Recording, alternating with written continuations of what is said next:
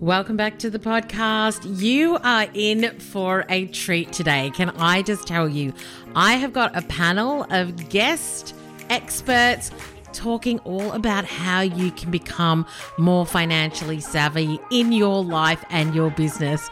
I cannot wait to share this with you. Welcome to the Brand Builders Lab podcast. I'm your host, Suze Chadwick, founder, author, speaker, and bold branding and business coach. Right here on this podcast, you'll learn how to create an epic brand, profitable business, get marketing savvy, and we'll help you find the confidence to step up as the CEO to scale and grow. Ready? Let's go. Hey there. I hope that you are doing well. And I'm excited that you are joining me for this podcast episode. It's an episode that I have been wanting to do for a while now. I have done a number of episodes on money, but I really wanted to invite some guests in a bit of a panel discussion around how we as women and men can be more savvy when it comes to how we manage our money, not only in our business, but in our life as well. So I am super excited for this conversation. But listen, before we dive in, a message from this week's sponsor. Today, I've got a quick but very important question for you. Do you know how to make a contribution to your superannuation? If you had to make a contribution, would you be confident you would know how to log into your fund, find the right details, and transfer the money? If this question makes you uneasy, you're not alone. When you're an employee, super is compulsory and it's taken care of for you. But when you're self-employed, you're responsible for managing the whole process on your own, and it's not as straightforward. Plus, because nobody really teaches you the actual steps to do your own super, you end up ignoring it and telling yourself things like, finance isn't my strong suit, I just don't earn enough to put into my super yet. But you are not the problem. Your process is the problem, or rather, the lack of having a process, which is where Gig Super's free bootcamp comes in. It's not focused on getting you to understand superannuation inside out or to become a finance whiz. Instead, it's a short course that's all about the doing. It gives you practical, actionable steps that you work through at a sustainable pace. And the best bit? This practical process works with your current fund, regardless of how much you earn. So if you're ready to break the cycle of not doing your super, check out the Gig Super link in the show notes and do something today that your future self will thank you for. Big thanks to Gig Super for sponsoring this episode, which I think is perfect for them when we're talking all things money. So today, what I really wanted to share with you, a couple of key facts, then I'm going to introduce you to our panel of speakers, then we're going to dive into the conversation. So one of the reasons that I really wanted to have this conversation is because I talk about this in Brand Builders Academy a lot, and I have discovered that a lot of women in business don't pay themselves. They don't pay themselves at all. They pay themselves very little. They don't manage their money well. But you know something, the issue is that a lot of women don't know how to manage their money. They haven't been taught how to manage their money in business. And I just don't think that this is something that is talked about enough, which is one of the reasons why I am so passionate about teaching women how to actually run a business in Brand Builders Academy. Now, as you may know, I come from a sales background, so I managed a lot of profit and loss and teams and financials. And then when I started the brand consulting business, I had to manage the budget and the P&L for that as well.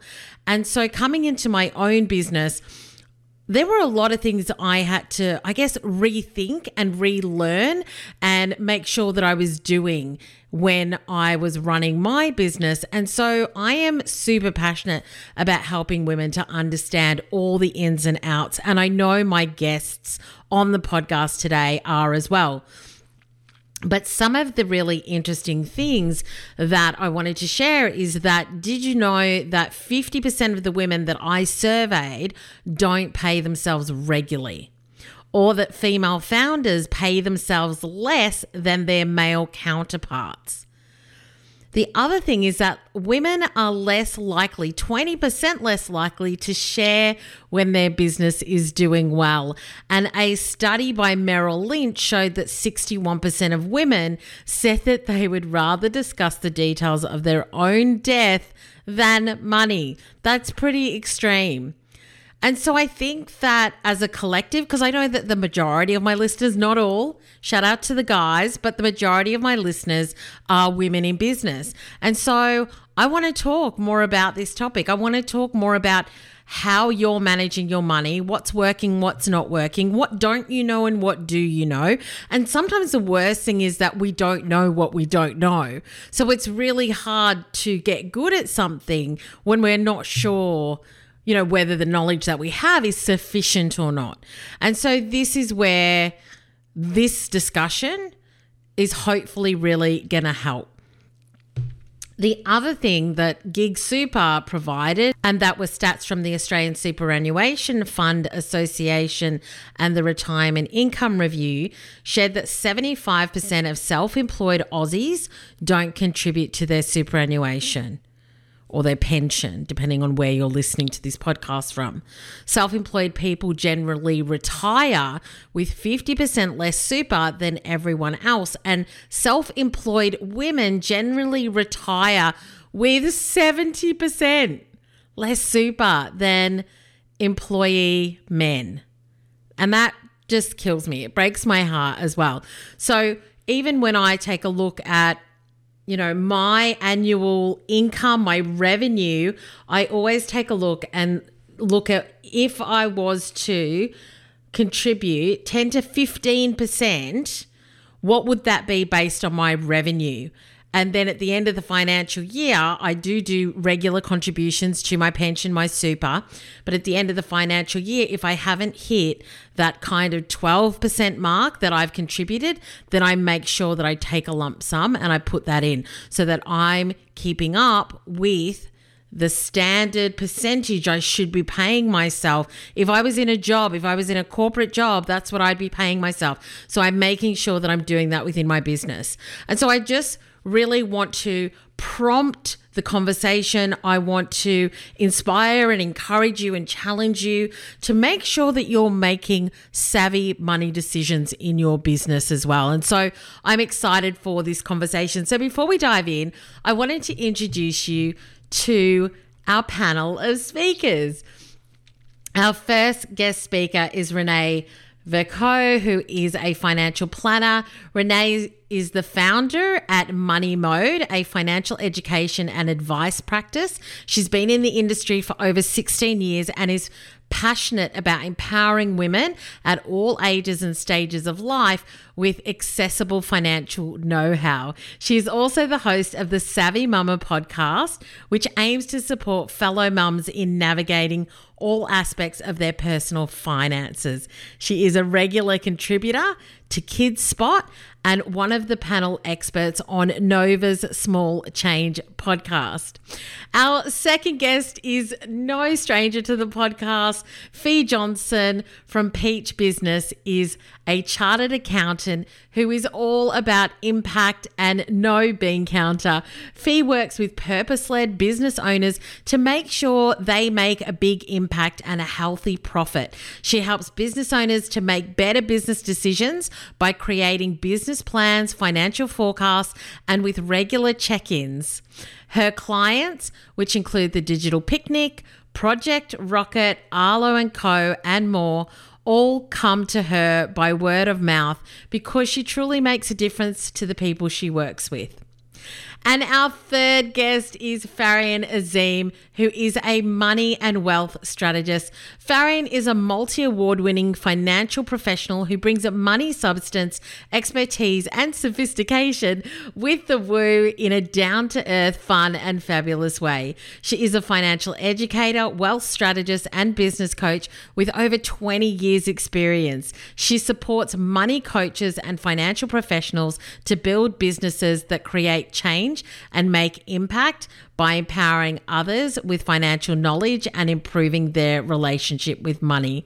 Farian believes in living an extraordinary life where you can achieve financial success, attract money into your life, and achieve your financial goals. If you're ready to dream big and create a life of abundance, she'll teach you how to align your heart, head, and hand to master your money mindset and build your empire.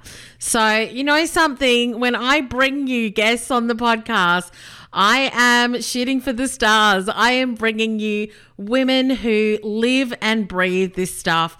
And so that's why I'm so excited to share this episode with you. So without further ado, let's dive in to this week's podcast on how you can create savvy money habits. Ladies, welcome to the Brand Builders Lab podcast. I'm so excited to have you here as my panel of experts talking about women and money, our relationships and how we manage it. So welcome. Thanks for having us, Suze. Nice to be here.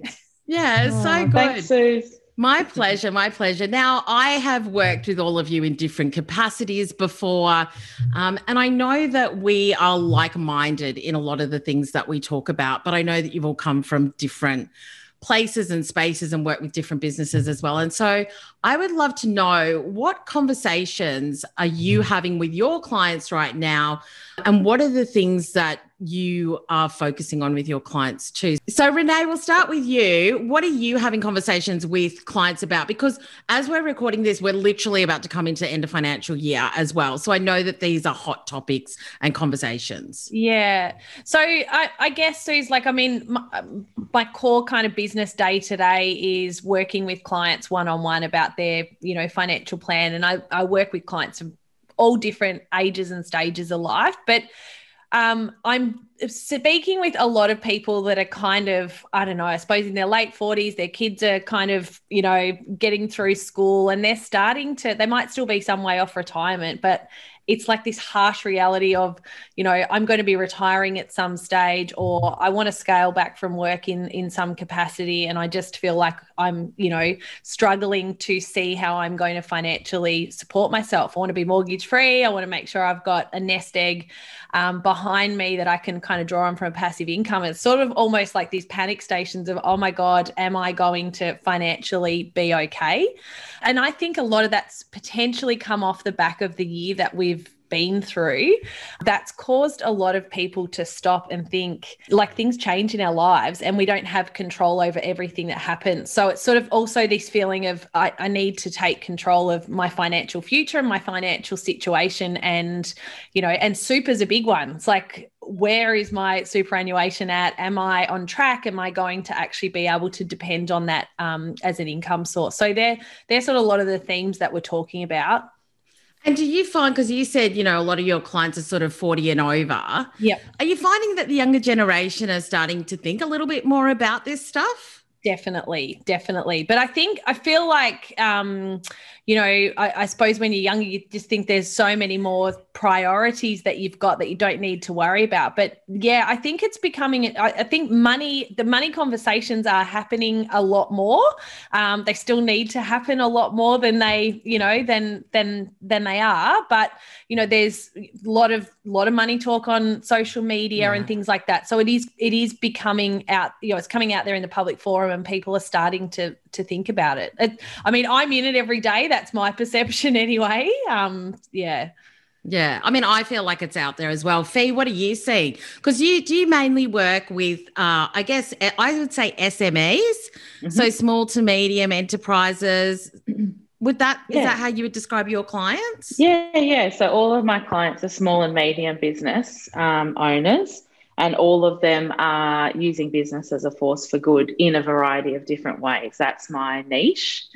And look, it's a very unusual time for small businesses. So some of my clients who have been severely impacted by COVID, particularly my clients in the events and wedding industry, they just keep getting rammed, and it's really hard to keep getting back up and dusting yourself off from that. And I think what's happened in the last year, it's been really unfair because some businesses are having the best time financially that they've ever had for a variety of reasons. Not all of them because of anything that they've done. And then you've got other businesses out there who are just almost on the brink of nervous breakdowns. And, so I think people are really starting to assess their businesses in a different way. And in some ways that can lead to something really positive, because if you, you might have been tolerating things such as not earning enough or charging this price because this reason or that reason. If you've then gone through a huge life change that's made you really reassess what's happening in your business, I am seeing people who have been, may have been a little bit nervous to put their prices up or do whatever the thing that they needed to do to push themselves forward. They might actually be able to do that now, because it's almost like they're saying, stuff it.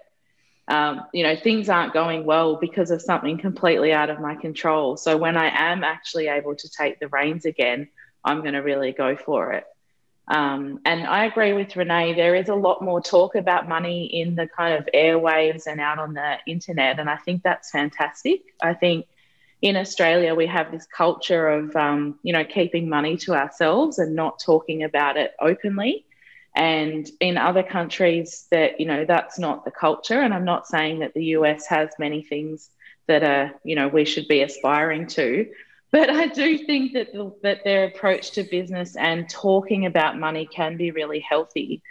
And I've actually been reflecting on this quite a lot in the last few weeks, because and just trying to understand why does that happen in Australia? And I think in Australia, when you think about very, very wealthy people in Australia, they tend to be wealthy because of mining or gambling. And those are things that don't really sit very nicely with many of us, certainly not with myself. Whereas I think when you look to the US, you can see people that are very wealthy from a variety of industries. So it feels like a more natural kind of pathway to wealth, to create wealth and an amazing business via all of these different channels. And I think the more companies that become, very visible, such as Canva, which is a fantastic Australian, they were a startup originally. When we start to see companies like that really pushing through those kind of billion-dollar barriers, I think the conversation around money is going to start to change, and it's going to start to float through to, the small business owner and, everything in between. Yeah, I love that. Yeah. And I do think that having businesses like that in Australia that we can look up to and that have done things from that grassroots, it's really inspiring to watch them grow as well. And I do agree, like when I think about, really rich people in Australia, it is from a lot of those industries. And I would be really interested, because do you think that the stigma or the classification that we like, we're Aussie battlers, like we like to be Aussie battlers, like is that, where, as you were talking, for some reason that popped into my head, tall poppy syndrome, like don't talk about money, don't be too successful, we like to support the underdog, all of that. Do you think we're sort of shifting out of that from what you were sort of saying? I think Australia has a very mixed understanding of itself. We think of ourselves as the people who support the underdog and the battlers, but this is a colonized country. So, a lot of people who came here were, convicts, and, my family lineage is convicts. But, there's brutal history here. So I think trying to see ourselves as these kind of battlers who, support the underdog, I think is a little bit of rose-tinted glasses in a way about what has actually happened in our country.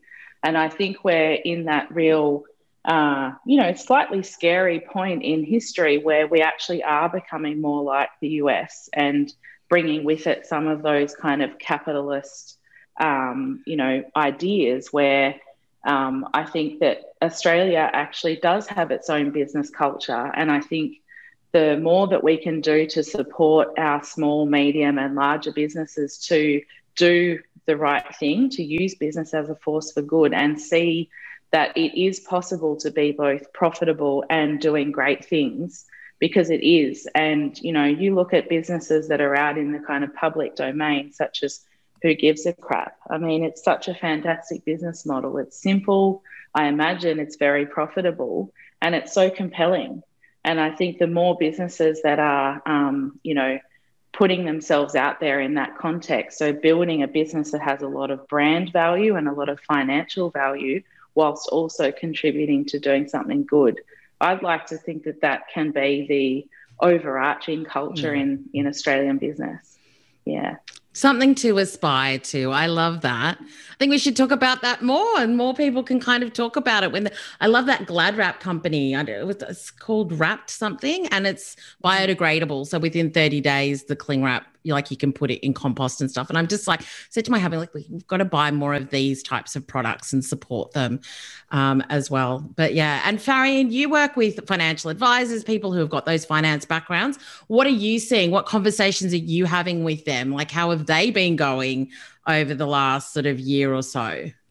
What we've been actually finding is that with everything that's happened probably over the last 18 months, a lot more people are becoming really mindful about money. So they're actually, whereas before they weren't thinking about money, it was just spend or do, you know, whatever you were doing with it. Whereas now they're being really mindful. They're reducing debt. It's that shift. I think that mindset work is, so people are finally, you know, having that money mindset shift. If you think about it, in our history, we have never had anything like this happen where your income can change overnight. You just haven't got a job or something happens. So all of a sudden, whereas everyone was spending or just, you know, living a good life in Australia as we were, we still are, but things just changed overnight. So now, I mean, even research shows that people are saving more. They are collecting the money. They're reducing the debt. They're doing things so that I think it's brought about, there is a level of fear that it has arisen from this. And I think later, like, it will cause issues later down the generation as well. So people will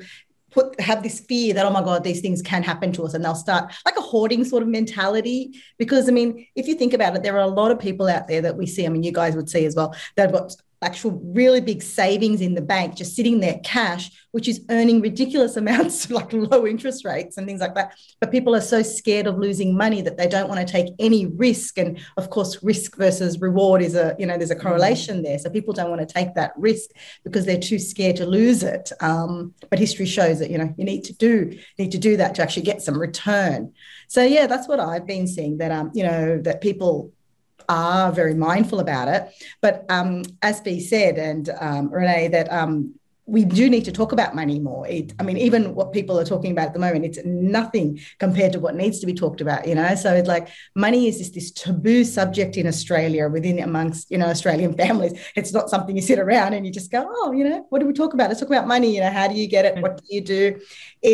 Money comes from learnt behaviors, and the people we learn them from are usually not the best people who have the knowledge about it. So people pick up all the bad habits and things like that. And I think that also comes back to that tall poppy syndrome. In Australia, people don't like to be said that, you know, people don't like to be called, oh, you're rich or you're wealthy. And being rich or wealthy is, each person has their own definition of it, right? So one person could be just happy with, you know, just living comfortably, having a house and a car and no debt. And that, to them, they're rich. They're so, you know, but to someone else could be a completely different definition. So I think the talking about money has to be a conversation. It has to really start happening. And then people will maybe start learning good behaviors.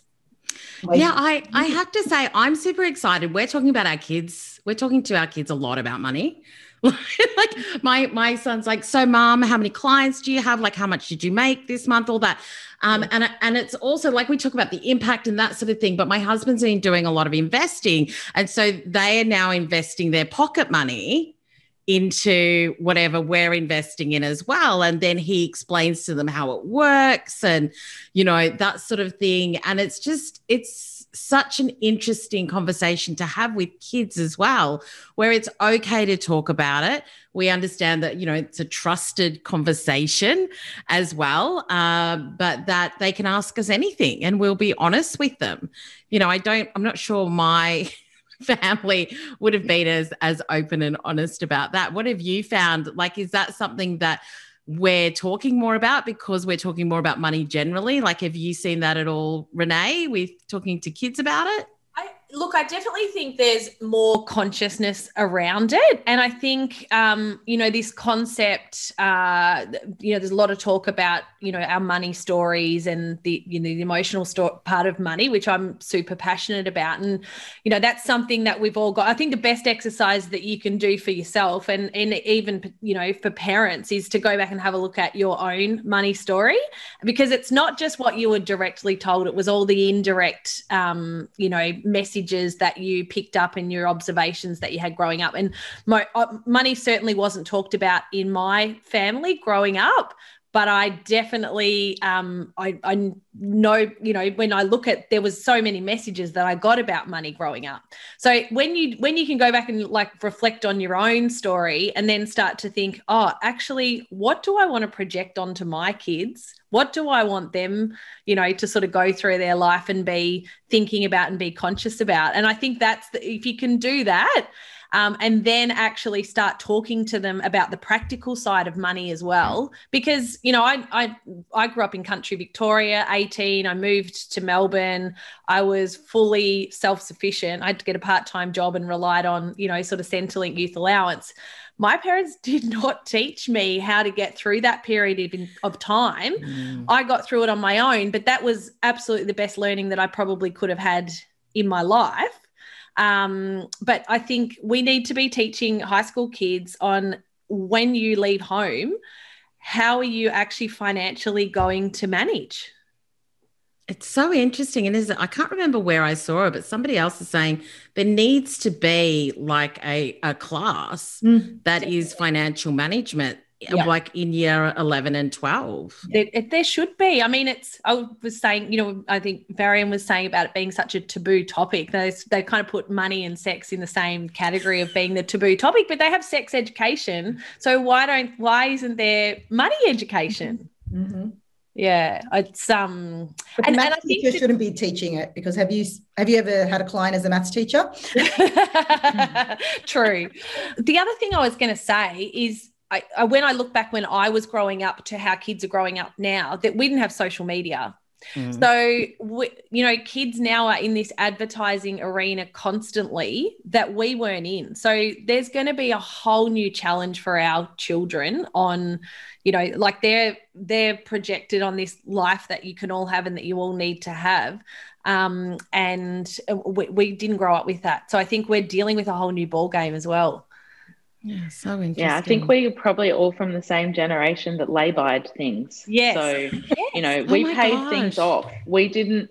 The thing that really concerns me about the kind of consumer end of spending right now and for the last maybe 10 years is, like I remember my first job, I got paid $5 an hour working at the local donut shop, and every hour was getting me closer to being able to buy a CD. So a CD was $30 and I was obsessed with my music. I still am. And I knew that every 6 hours that was bang, I've got another CD. And that's how I sort of thought about how, where my money was going.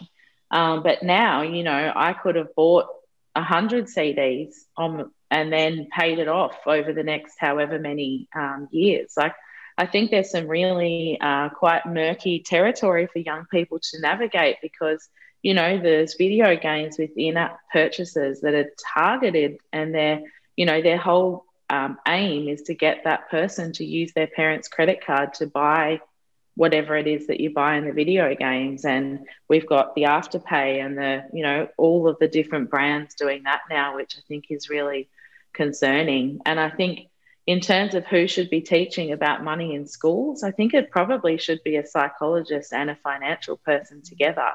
Because I think it's unrealistic to think that money is something that can be taught on a literal level, because it's not literal, just like sex and food and drugs. None of those things actually make sense on a kind of logical or literal basis. And I think, psychologists or, people in that kind of realm, school counsellors, perhaps in the future school counsellors will also have some financial training, because they're the people that the kids are going to for support in other areas as well.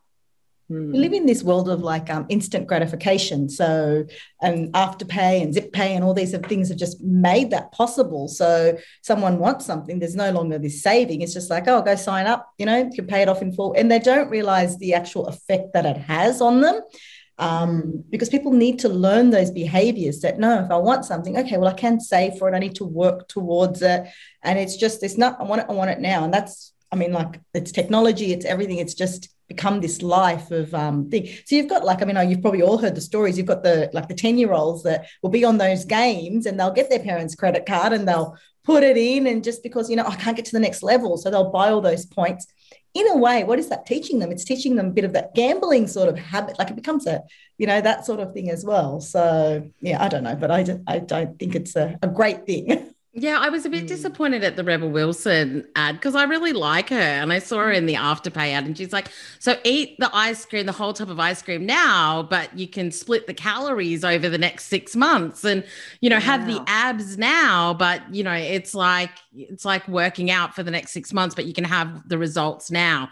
And as I was listening to it, I was just like, yeah, that's not real life though. Like, is it? That's not how life works. So yeah, when I saw it, I was just like, oh, that's a shame. I was a bit disappointed, but yeah. Yeah. Well, if you look at it, even Australian Fashion Week, I think, was sponsored by Afterpay or one of those ones. And you think all the young girls, right? So they're all there. They want all these fancy clothes, all this nice stuff. And it's just so easily accessible for them. And I say, most people are just spending all their money on plastic. They're not investing it. They're not buying good things. So, yeah, I don't know. Yeah, so interesting. And so I want to jump back to what you were saying, Fee, about who should be talking about it, because we did mention this before we kind of started recording. And I thought it was a really interesting conversation just around the fact that because money is something that is being spoken about, especially in the entrepreneurial space, a lot more now, there are a lot of money coaches, money mindset, things like that coming out. What are your thoughts on it, Fee? Yeah, I think there's a lot of people getting into the space at the moment, and I think everybody on this call welcomes a lot more talk about money and exploring our own money stories and where they come from. But I think it's also important to think about what is the kind of story that person, what has brought that person to this place. So do they have a financial background? And if not, where has their education come from? So if they've learned their trade via running a business and they're teaching about money in business, fantastic. But I think if somebody has, done a short life coaching style kind of training and then wants to go and start talking about money mindset, I think that could be a little damaging. Just like, reading any book can be damaging if you're not kind of aware of where that person is coming from and what their backstory is. But something that I know about a lot of people who I talk to, so some of the people I work with one-on-one and some that I work with in programs and that I meet in masterclasses, is that so many Australians have this mindset that working hard is how you get somewhere. And I think if there could just be, I think there's probably 2 money stories that I'd love to phase out eventually. And I think that's one of them. I think a lot of us had parents and grandparents and great-grandparents who did work very physically hard in order to earn a living, because that was the option available to them. And so we've carried through this idea that we need to work hard and work long hours. And I think that doesn't necessarily actually serve us. And I think the other money mindset issue I see a lot is people just undercharging. I think I sometimes say to people in our first session, if you just take nothing else from me, just put your prices up. I don't even need to look at what your price is to know that you're probably undervaluing yourself and you're not selling yourself. You're not actually expressing all of the value that is on offer to that potential client that's sitting on the other side of the computer or the phone call or the wherever they're coming to you. And I think there is an overarching money mindset kind of culture in Australia of undercharging, because this, because that, because this. No one in my industry charges that much. There's no way somebody could afford to pay this. And that's just us, you know, spending other people's money for them. So, yeah, I think that hard work equals success needs to be something that we phase out. And I think that idea that we need to undercharge because of X, Y, or Z also needs to be really phased out. And, you know, if we're starting to value things like well-made clothes and artisan, you know, handcrafted furniture and all of these other things, we need to start valuing the services that we provide and the products that we create as well. Yeah. Yeah. Varian or Renee, did you have any thoughts on the new wave of?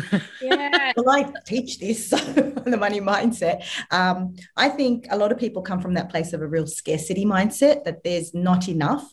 And I think it's that shift that money is infinite, money is energy, and you can attract it. Like, there is enough out there in the world for everyone. So if you need to put your prices up, like Fee said, it's okay, you can. The customers that want to pay, that are attracted to you, you will. So it's about, I also do believe that people do not value themselves, and that's why they don't charge enough. There is a lot of people out there spruiking being financial experts or educators, but I think where that experience and that education and where it comes from is really important. So you might have someone who's just, you know, paid off some debt. All of a sudden, you know, yes, you've done really well, but you cannot call yourself a financial expert, I believe, without some knowledge or some, you know, like proper education in that field. I think it's very important because financial services is a very regulated field, very compliant. So you have to be very careful where that fine line is. And I think a lot of people don't realize that. But,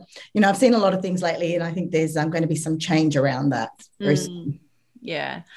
Yeah, so I mean, my sort of 2 bits worth on that. There's a lot of heat at the moment on in social media around a finfluencer and, you know, a financial expert. And I've not heard that, Renee. Yeah. I can't even. I'm like, that's a tongue tie for me. I've only come across the term in recent weeks. I'm not. But finfluencer, and there's been a few articles in the Financial Review, and there's been, you know, a few social media accounts that are, you know, really sort of getting their heat on them and with each other. So just explain that for us. So people who are not qualified giving financial advice, is that what a finfluencer is? I think that I'm no expert on this, but I think you're being branded, you know, whether you are a not qualified or qualified, I think they're putting you under the same banner as a finfluencer. So you've got that kind of, I guess, platform to influence people about their finances, but there is a whole, so they call it the FIRE community, the Financial Independent Retire Early community. I feel so out of the loop with all this lingo. Keep going, yeah. And so there's this big social media. Instagram's probably the main platform I'm on where I see it. But a lot of people sharing their journey about their financial independence, you know, how they're achieving it, and they're not qualified in any way, shape, or form. It could be, you know, any background. So they've started almost like their personal blog to share their journey. Okay. So some of that is fantastic to be sharing that conversation. But then a lot of the financial institutions are coming in and sponsoring these people with content and giving them affiliate codes. And all of a sudden then these guys are using their platform to talk about investing in certain ways, or, you know, use this platform. I won't mention any of the names, but and so as a financial advisor, like, I have to pay tens of thousands of dollars a year to be licensed, and it's a very strict line on what I can actually talk about on social media. That I don't err on the side of talking about any, you know, financial products or being able to actually influence somebody's situation without me knowing it. So I have to keep it quite cool on there in the depth that I can kind of go into about certain things. However, the unqualified person is going into a lot of detail about certain products and whatever. So it's more, and look, it's probably not my generation that they're talking to. It's just that I'm in this space. But I think it's just make sure that you do your own research. And, you know, it's great to hear about different concepts and different people's journeys and things that they can do, but just really take note on who you are actually getting advice for and go and do your own due diligence. Yeah, absolutely. So you're saying we can't believe everything we read on Instagram? No. No way. What? No. Quite real on Instagram. Yeah. Yeah. That's scary, Renee. I hadn't heard of any of that neither have either. I. Yeah. It's just really probably been the last, I don't know. I feel like I think the last fortnight's really blown up. That's what I noticed. Right. Oh, okay. Has something happened in the last fortnight? Yeah, and I'll send it to you guys. Oh, okay. Right. So there's been a story that's come out and then it's kind of caused a bit of controversy. So interesting. Yeah. What story? My listeners are like, what are they talking about? What story? You can't. Okay. All right. If I can put it in the show notes, guys, I will. All right. And then you'll have to go and discover it for yourself if I'm allowed to share it, because I don't know what it is. But anyway, okay. So let's talk about some strategies and things that you think are worth people really thinking about, you know, and starting to educate themselves, and, you know, whether it's for life or business. Just really want to open this conversation up. I want to have it more. I'm like totally like, how can I run a big event on this type of thing? No financial sponsors allowed. But really open the conversation, because I would just love for my listeners and my community just to be really savvy when it comes to making financial decisions for themselves and in their business. So that's why I had you on. So what are some things that we can start to do? Farian, let's start with you. What are some things that you think we need to start to do? I think everyone needs to have financial goals. Really, really important. When you've got financial goals, your money has a purpose. You know what's going to happen with your money. When people don't have goals, their money's just coming in and they're just spending on whatever it is on, you know, and it just finishes or just goes away. So you need to have financial goals, and I think that's the number one thing. So what does that mean? So what is it? How much I'm saving? Is it how much I'm earning? Is it can be anything? So you can start with, well, we're talking about small business people here. So okay, one of my financial goals is I want to create X amount of revenue or X amount of profit, whatever it is. And then from that, what am I going to do with that profit? Like, what do I want to do? Do I want to invest? Do I want to pay off debt? Do I want to buy a new premises, a factory? Do I want to expand my business? Do I want to take on staff? What is it that I want to do? Because I think when you have something to work towards, you're like, okay, I know what I'm doing and I'm not just, you know, spending on whatever. So I think that's my one thing that I always tell everybody, make sure you set, I mean, there's lots of things you can talk about, but I think financial goals, when you set the goals, you've got something to work towards, and just, you know, using like a SMART principle just to set them and make them happen. And the other one would be like to really address your money story, understand what it is, where it came from. And if you've got the blocks, the fears, the limiting beliefs, all that, try and work through them, work out what it is and transform your story, create that healthy relationship with money. Don't always be scared of money. Don't always hate money, all those sort of things. That's what I would say. Yeah. And just on that as well, it's a question that I now ask myself, which I don't know why I started asking it, but anyway, who knows where these things come from, is when I'm looking at my pricing, when I'm looking at my profit, all those sorts of things, I'm asking myself, what's my story around this? Like, so I want to make X amount of profit. I want to make X amount of revenue. I'm charging this amount. Does that amount feel good? Why do I charge that amount? Is there any limiting belief that I have around why I couldn't charge more? And I don't always have the answer, just so that, you know, it's not like I'm like, oh, and here's all your answers, Suzanne. But I think it's a really interesting question to ask as well when it comes to the money story and our ongoing awareness of our own money beliefs that I think sometimes are so unconscious. Yeah. A lot of subconscious subliminal messages there, and we don't know where they came from, or like you just said, you just do it and you don't know where it came from. So it's about just addressing like the good ones are good, but when you've got the ones that are stopping or blocking you from moving forward, you do need to work through them. And it could be something as simple as when you were 7 years old, you went to a shop and you wanted something, and someone said to you, your parents might have said to you, oh, we don't have enough money, or we can't afford that.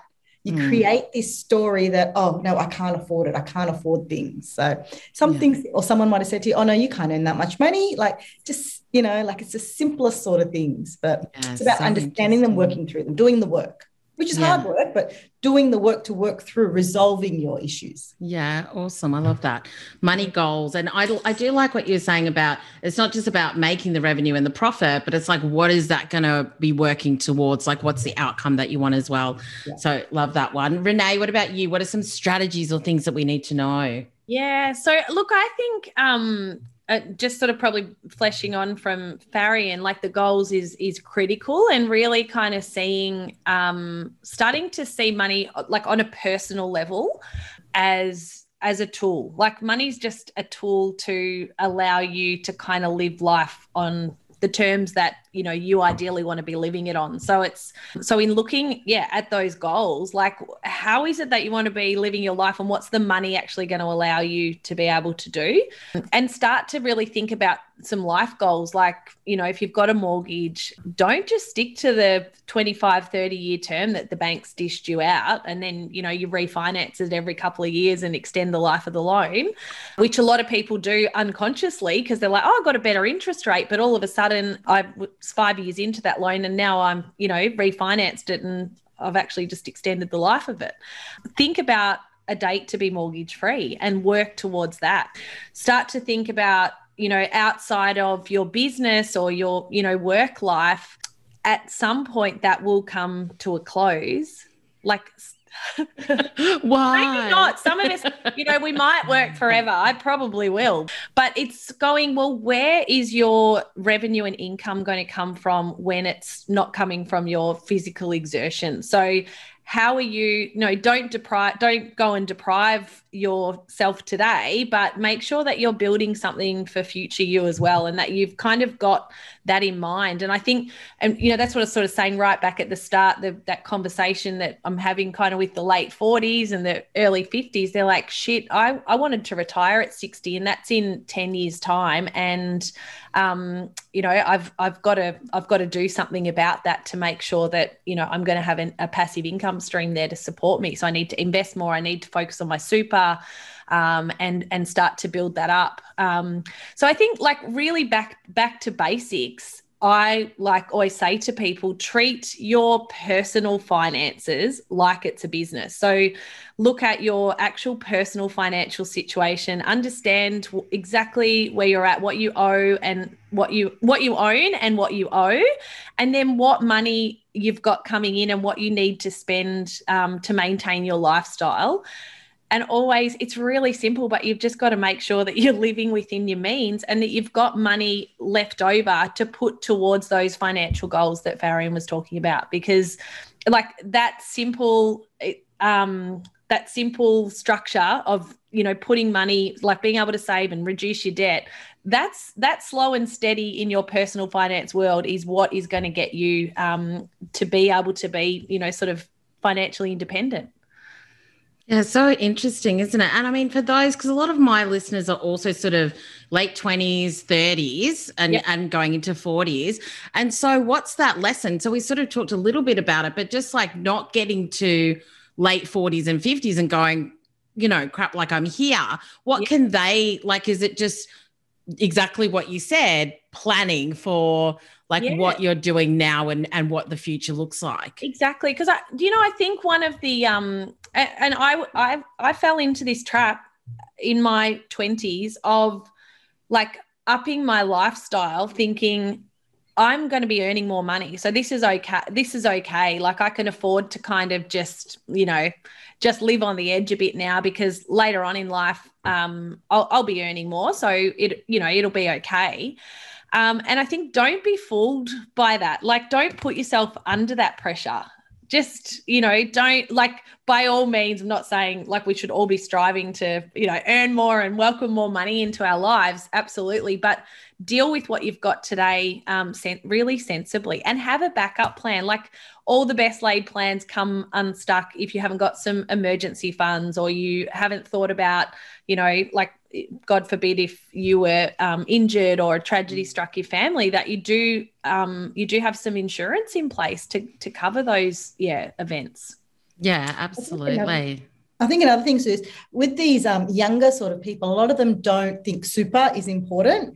And I think super is really important because a lot of people, I mean, I've seen, as a financial advisor, come to you in their 40s and 50s and they're like, oh, well, I wasn't putting a little bit extra in. But it's that little bit that just keeps compounding and accumulating. And by the time you get to retirement, you've got this nice nest egg there that can really help you.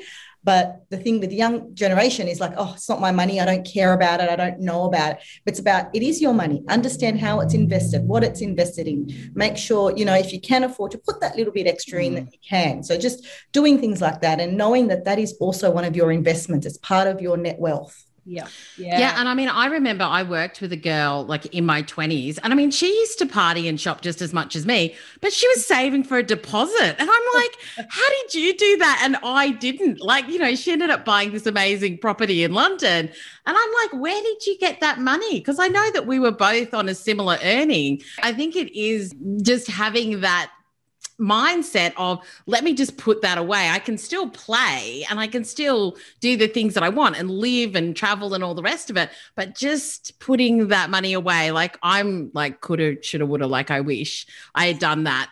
But so for my younger listeners, I'm like, learn from my mistake. Like, do think about and be strategic with how you're managing your money. And also super, geez, like such a big thing that so many business owners do not. They're like, I'll do that later. Yeah. I look, that, and the stats are real around this. Like, there's women retire with, I think it's 47% less super than men. And I mean, a lot of the reasons are, we know there's a gender pay gap. We know that typically women take time out to either for parenting or caring roles. So, but particularly like for your audience, who's mainly business owners, you don't have to pay super. So there's often so many other competing priorities that super becomes, I will deal with that later. But there's other things I need to spend my money on now. And that just... Do you think it should be compulsory? Oh, I feel like it should be. Yeah. Everybody's nodding just so that you know. Yeah. Because like, as you said that, I'm like, well, we have to pay GST, we have to pay tax. Like, we've got to do all these things as business owners. It probably should be compulsory. But anyway, I just want to get to Fee as well. So Fee, what are some strategies or things that we need to be thinking about or that we can do? Yeah, I'm going to come at this from a different angle because I work with business owners, not individuals, although they are all individuals. So one of the best things that you can do to generate wealth is start a business.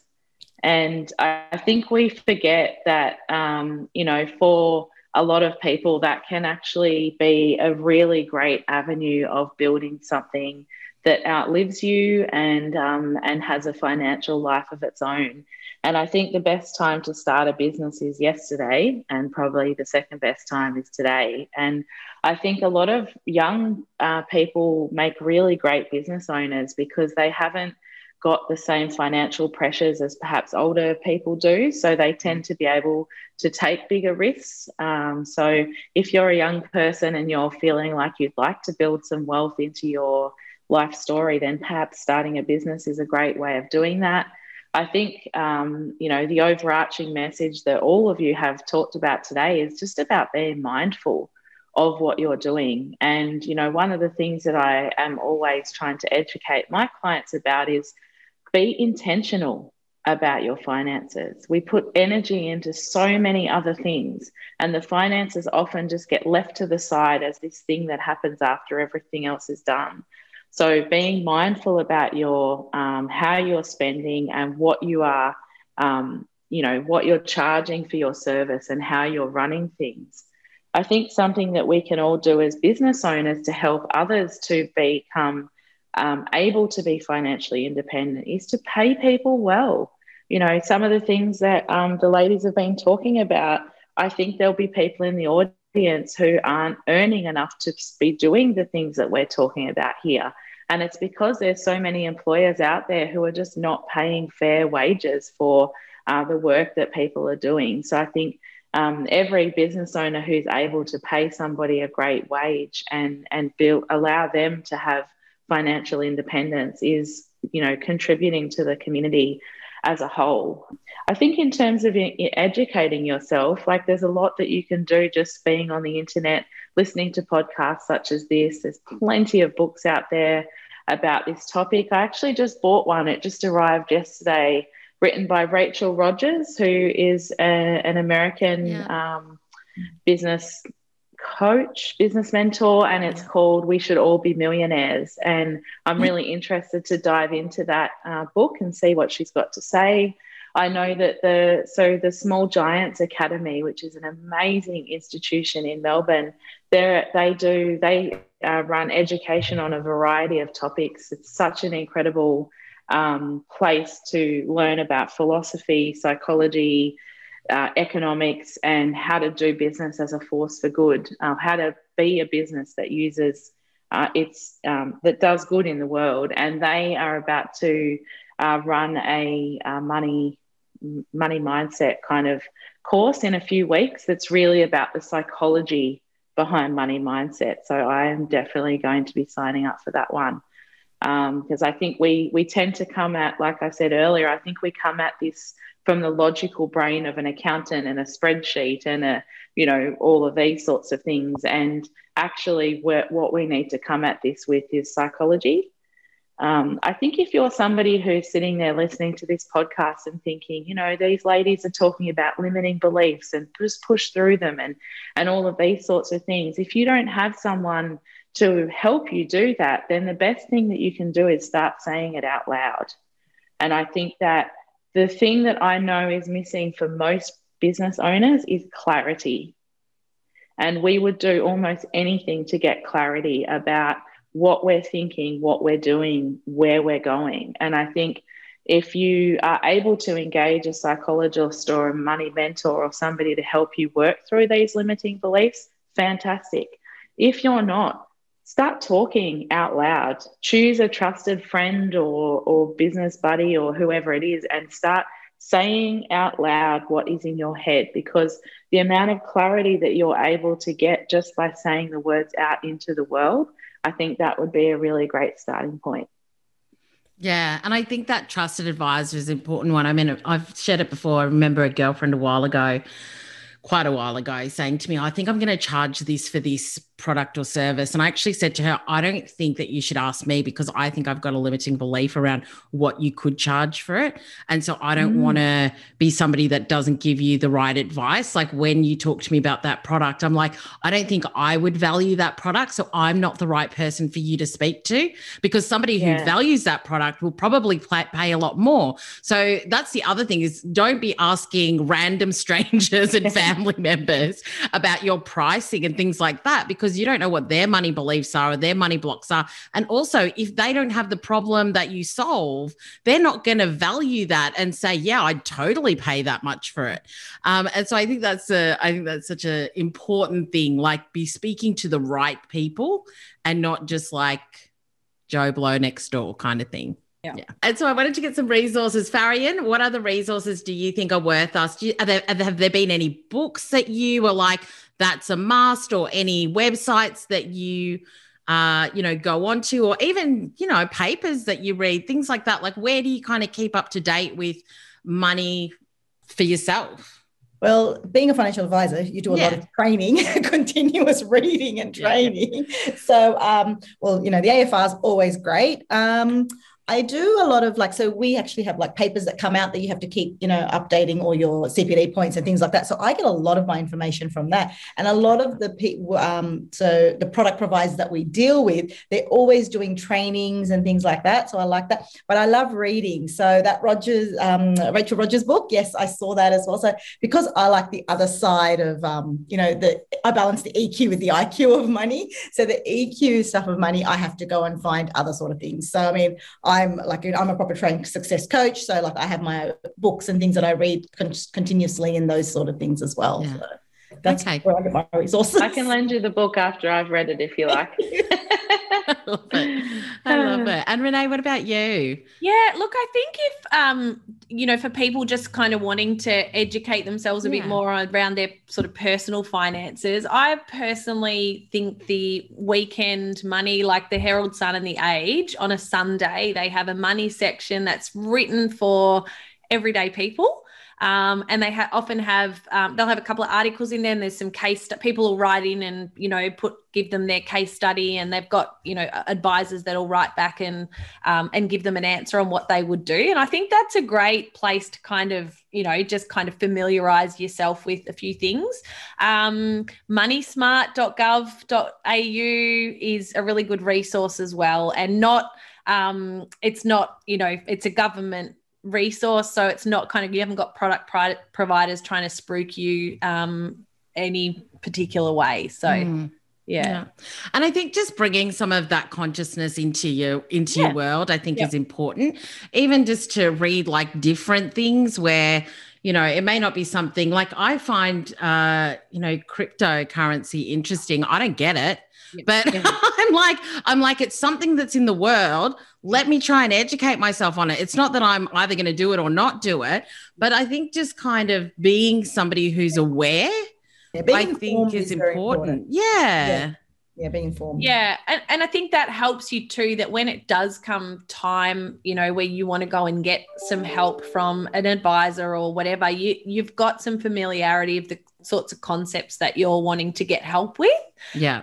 And it helps you. I mean, that's the thing. You've got to sift through a bit on social media, but it can be a great way. Like I've had clients that have come to me sort of via Instagram, and they've said it's been actually great to get to like know you and know what you're about on that platform before we came and saw you, because 5 years ago, 10 years ago, we would have had to go and make meetings with different financial experts to meet them and then see what we thought. And it was just a much, I suppose, greater barrier to entry. Whereas now, there's a lot of information out there.